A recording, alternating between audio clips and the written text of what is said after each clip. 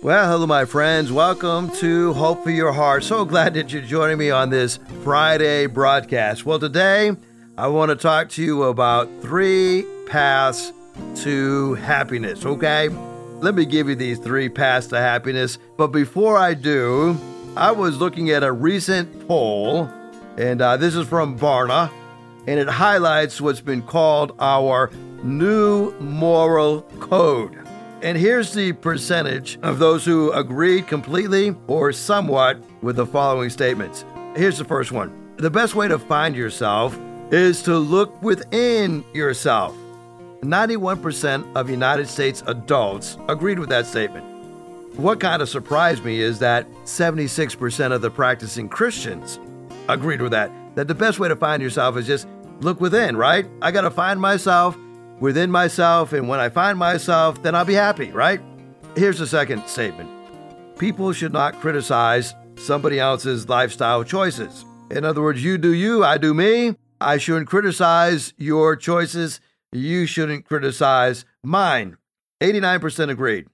Now, what surprised me on this one also is that 76% of Christians agreed with that statement. Here's another new part of our moral code. To be fulfilled in life, you should pursue the things that you desire most. 86% agreed. 72% of Christians agreed. Here's the next one. The highest goal in life is to enjoy it as much as possible. 84% of Americans agreed. 66% of Christians agreed. People can believe whatever they want as long as those beliefs don't affect society. 79% agreed. 61% of Christians agreed. This next one kind of blew my mind, right? Any kind of sexual expression between 2 consenting adults is acceptable. 69% agreed. 40% of Christians agreed. So based on these results, the morality of self-fulfillment is everywhere. It's like the air that we breathe. Much of the time, we don't even notice we're constantly being bombarded with messages that reinforce self-fulfillment. I mean, it's in our music, it's in our videos, it's in our movies, it's in our video games, it's in our apps, it's on TV commercials, it's on TV shows, it's on every kind of media. So we're talking about 3 paths to happiness. There's 3 ways that you can find happiness. Well, number 1 would be what I would call moral conformity. This is where we just learn to accept yourself. It would be involving redefining sin based upon where the culture is. So I learn to accept myself, the higher standard of me, by following culture for what is acceptable and what is not. I guess you could say, if you really want to be happy, just go along to get along. That is what this survey is kind of indicating where we are as Americans. Secondly would be, I could find happiness through self-discovery. That is learning just to love myself and redefining myself and viewing myself as I think I should be viewed.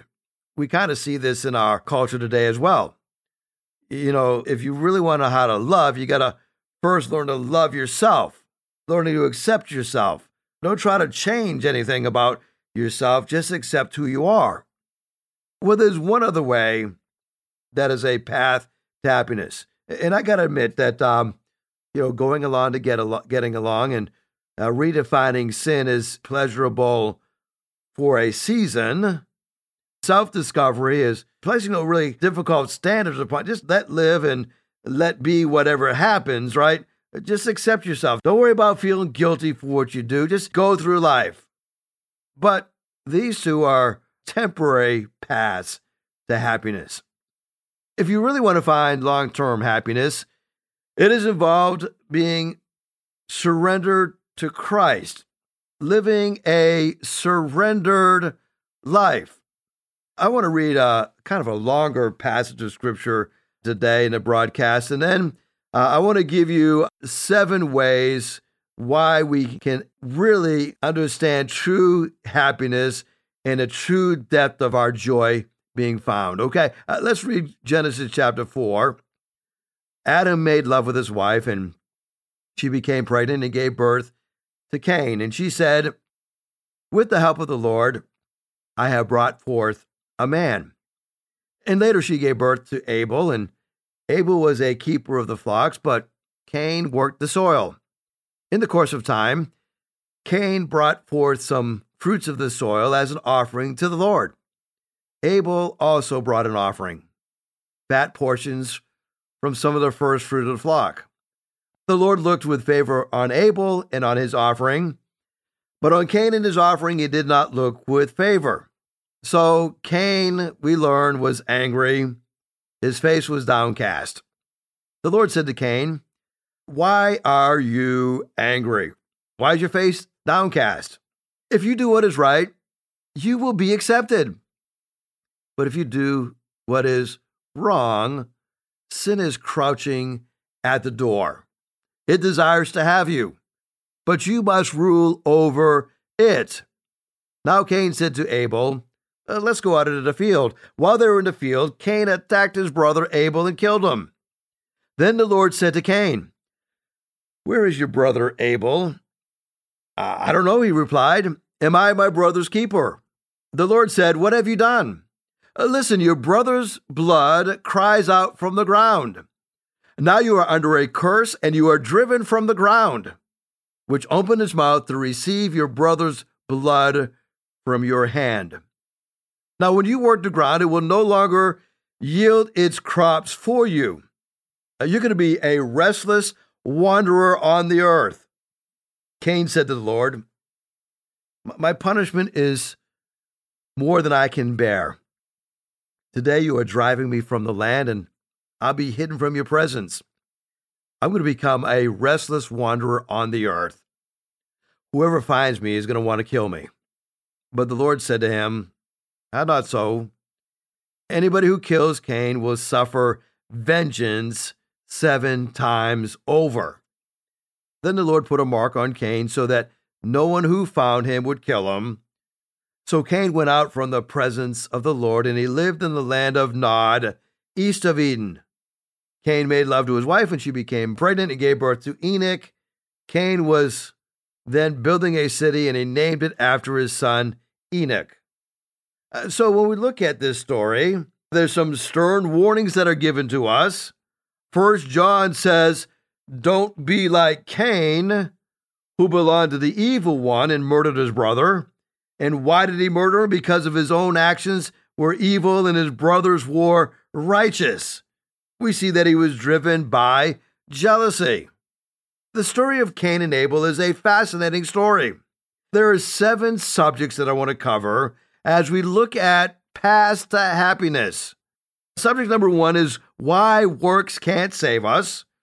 Number 2 will be how jealousy destroys us. Number 3 is how our heart controls us. Number 4 will be how pride condemns us. Number 5 is how God restores us. And number 6, we'll look at why our actions reveal our beliefs. Let's look at number 1. Why works can't save us. Good works cannot undo evil. Now, Cain's offering revealed that he desired to be redeemed by the works of his hands. Time passed. Cain brought an offering to God from the produce of his farm. Abel also brought an offering, but from the firstborn animals of his herd. He gave the choice cuts of meat. And now good works cannot save us because as we look at these good works, they are like filthy rags in the eyes of God. Isaiah 64, verse 6. They are done by you to make yourself self-righteous. Our good works have absolutely no effect on our salvation. As we look at the good works, Jesus gives a parable in Matthew chapter 21, and he gives a parable about 2 sons. One son goes out and he works. The other son doesn't work. But when we look at the context of the story, we see there's a man, and he says to his first son, go and work in my vineyard. But he says, I'm not going to do it. But later he changed his mind. He repented, and he went. Then the father goes to the other son and says the same thing. And he says, yes, sir, I will go out and I'll work, but he never goes. Then he answers to the one that he's giving this. Who do you think is acceptable? The one that repented. When we look at how God accepts us, Jesus goes so far to say that tax collectors and prostitutes are entering the kingdom of God ahead of everybody else. He announced to the religious authorities of his days that they were not entering the kingdom of heaven because they thought they could get there by being righteous. C.S. Lewis, when he was thinking about the words of Jesus, saying that tax collectors and prostitutes are entering the kingdom of God ahead of you, he says, prostitutes are in no danger of finding their present life so satisfactory that they cannot turn to God. They know where their end is going to take them. I guess one of the reasons I so enjoy working with inmates is because they are a little more transparent about their lot in life. They know they have messed up. But C.S. Lewis concludes that the proudful, the self-righteous, they are the ones that are in danger that they cannot please God because they're trying to do it on a self-righteous way. 1 Peter 1 says, for you know that it was not with perishable things, such as silver and gold, that you were redeemed from the empty way of life that you inherited from your forefathers, but it was with the precious blood of Christ, a lamb without blemish. You see, if we're depending upon our righteousness to get us to heaven, we are actually being a disgrace to the blood of Jesus Christ. If we could have been redeemed any other way other than the shedding of the blood of Christ, don't you think God would have come up with a way? But there's only one way for us to be redeemed. It's through the precious blood of Jesus Christ. Subject number 2, jealousy is what destroys us. And now Cain's offering being rejected didn't create jealousy. It revealed his jealousy. You see, Cain was really angry at God, but he took it out on Abel. Somebody outperforming you doesn't make you jealous. Somebody outperforming you reveals your jealousy. Genesis 4:5 says that God liked Abel in his offering, but Cain in his offering didn't get God's approval. Cain lost his temper, and he went away and he sulked. Cain centered his life and all of his identity on his work and on his career, on what he could produce. He was a driven workaholic, but a shallow person. When his project was rejected, he felt rejected, and jealousy took over. You see, when we are mad at God, we often take it out on those who like him most or look like him most. You ever wonder why Christians are persecuted? Those who are most persecuted for the cause of Christ are the ones who look most like Christ. They resent Christ, and so they take it out on his followers. I guess it's kind of like if I can't get to a person, I'll get to their children.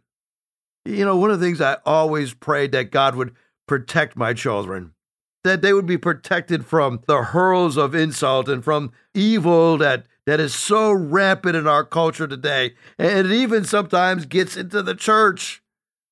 You know, when I think about the most faithful person at church every Sunday, it's probably the devil and his angels. They show up every week and they sow discord among the brethren. So I would always pray, Lord, would you protect my children from evil? Jesus actually gives us a model prayer.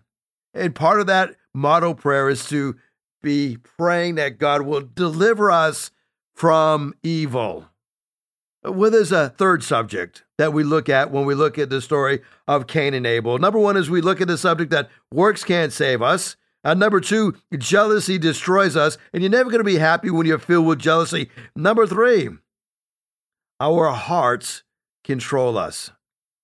You see, Cain's words didn't make his heart hard.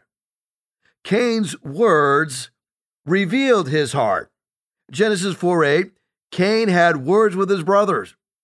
They were out in the field. Cain came at Abel, his brother, and he killed him. The Bible consists of different books.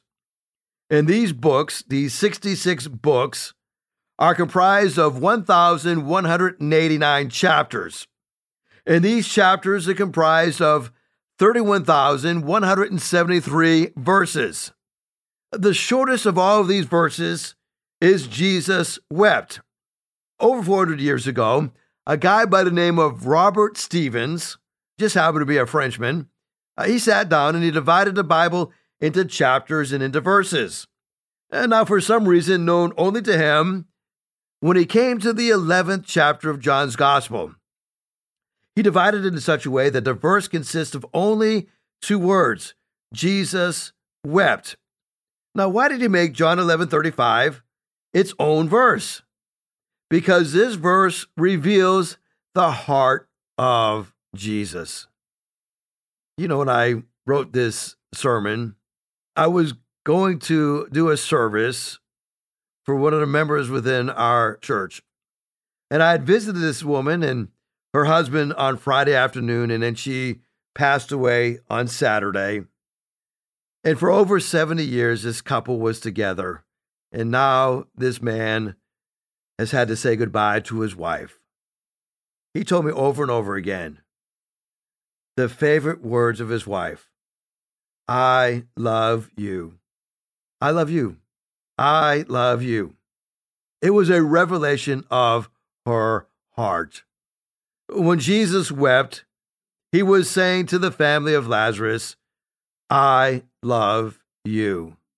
The Bible says that a good man brings good things out of the good stored up in his heart, but an evil man brings up evil things of the evil stored up in his heart. For the mouth speaks what the heart is full of. You remember that little song we used to sing? Oh, be careful, little mouth, what you say. It's so important that we're careful about what we say because it reveals our hearts. You see, our hearts control us. Subject number 4. When pride condemns us, pride hides, but only for a short time. The cameras in the prison have hidden areas, but it's got enough coverage that we can figure out what happens when something goes awry. And we can put the pieces of the puzzle together, even with those blind spots, those hidden areas. Cain's sin of murder didn't separate him from God. His pride did. You see, the hidden camera would reveal that he was filled with pride. God knew this, and so God says, hey, Cain, if you do what is right, you will be accepted. But if you do what is not right, sin is crouching at your door. You don't see it yet, but it's there in the hidden areas of your life. It desires to have you. It desires to rule over you.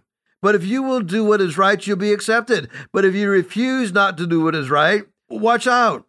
Sin is crouching at the door. It is eager to control you, but you must subdue it.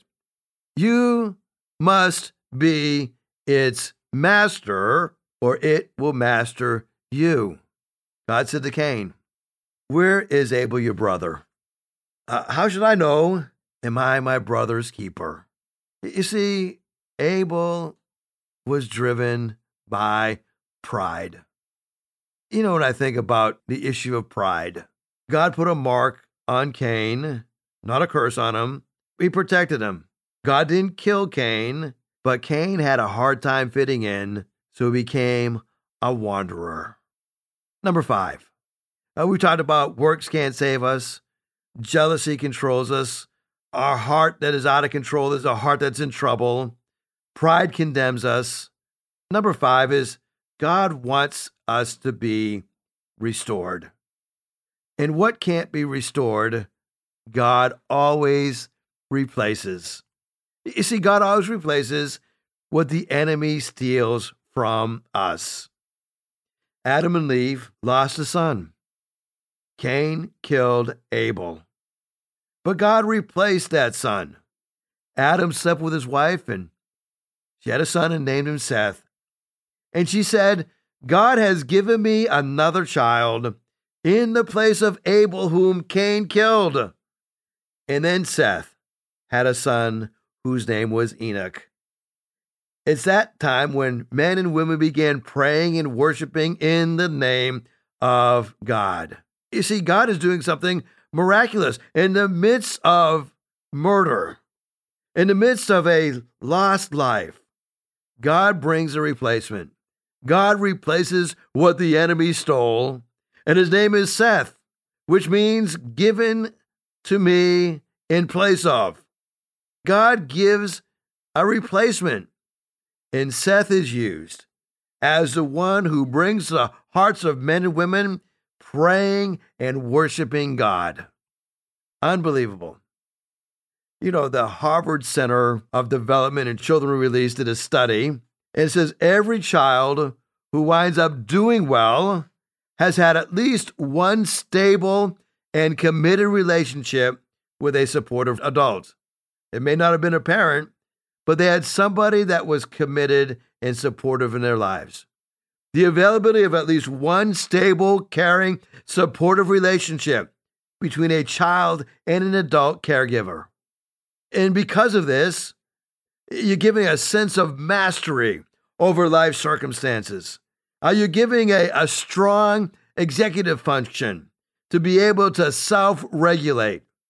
You see, the supportive context of an affirming, faithful, and cultural traditions are so important. That's why God gave Adam and Eve Seth to take that place of Abel. Well, there's one last point I've got to cover today in the broadcast, and that is that our actions reveal our beliefs. What we believe is always proven by our actions. We learn that Abel, who brought a better sacrifice to God than Cain, he was blessed. That God noticed that and he approved of that righteousness. John Piper tells a story of physical healing that took place in the 19th century in English pastor Charles Simeon. In 1807, after 25 years of ministry, Pastor Simeon's health began to fail. His voice gave way so that preaching was very difficult, and at times he could only speak in a whisper. He wrote that after preaching a sermon, he would feel more like one dead than alive. This broken condition lasted for 13 years, till he was 60 years old. In all this time, Pastor Simeon pressed on in his work. The way this weakness came to an end is remarkable and shows the amazing hand of God in Simeon's life. It passed away quite suddenly, without any evident physical cause. He tells a story in 1819. He was on his last visit to Scotland. He's crossed the border, and he says that he was in his strength, and his strength was revived, and there's a woman there, and he's reminded of that woman who, in the Bible, touched the hem of the Lord's garment. The interpretation of God's providence in that beginning is that he was weak. Up until then, he promised himself that he'd be very active up until age 60, and then a Sabbath evening. Now we seem to hear the Master saying, lay aside that desire.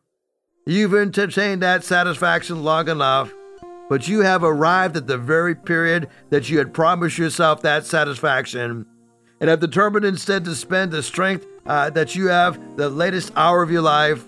I have doubled, tripled, quadrupled your strength so that you may exercise and execute your desire on a more extended plan.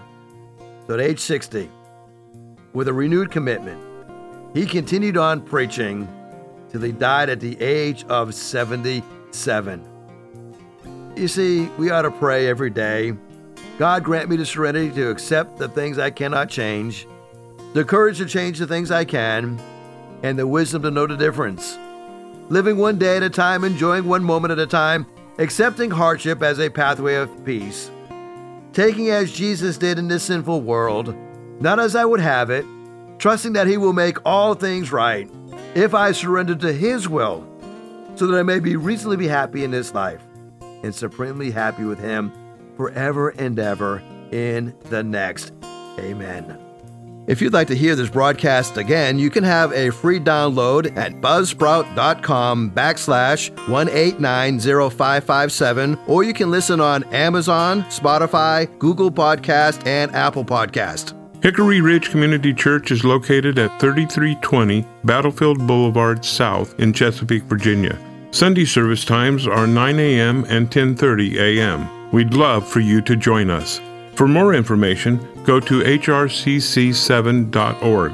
And remember, no matter what you're going through, in Jesus Christ there is always hope for your heart.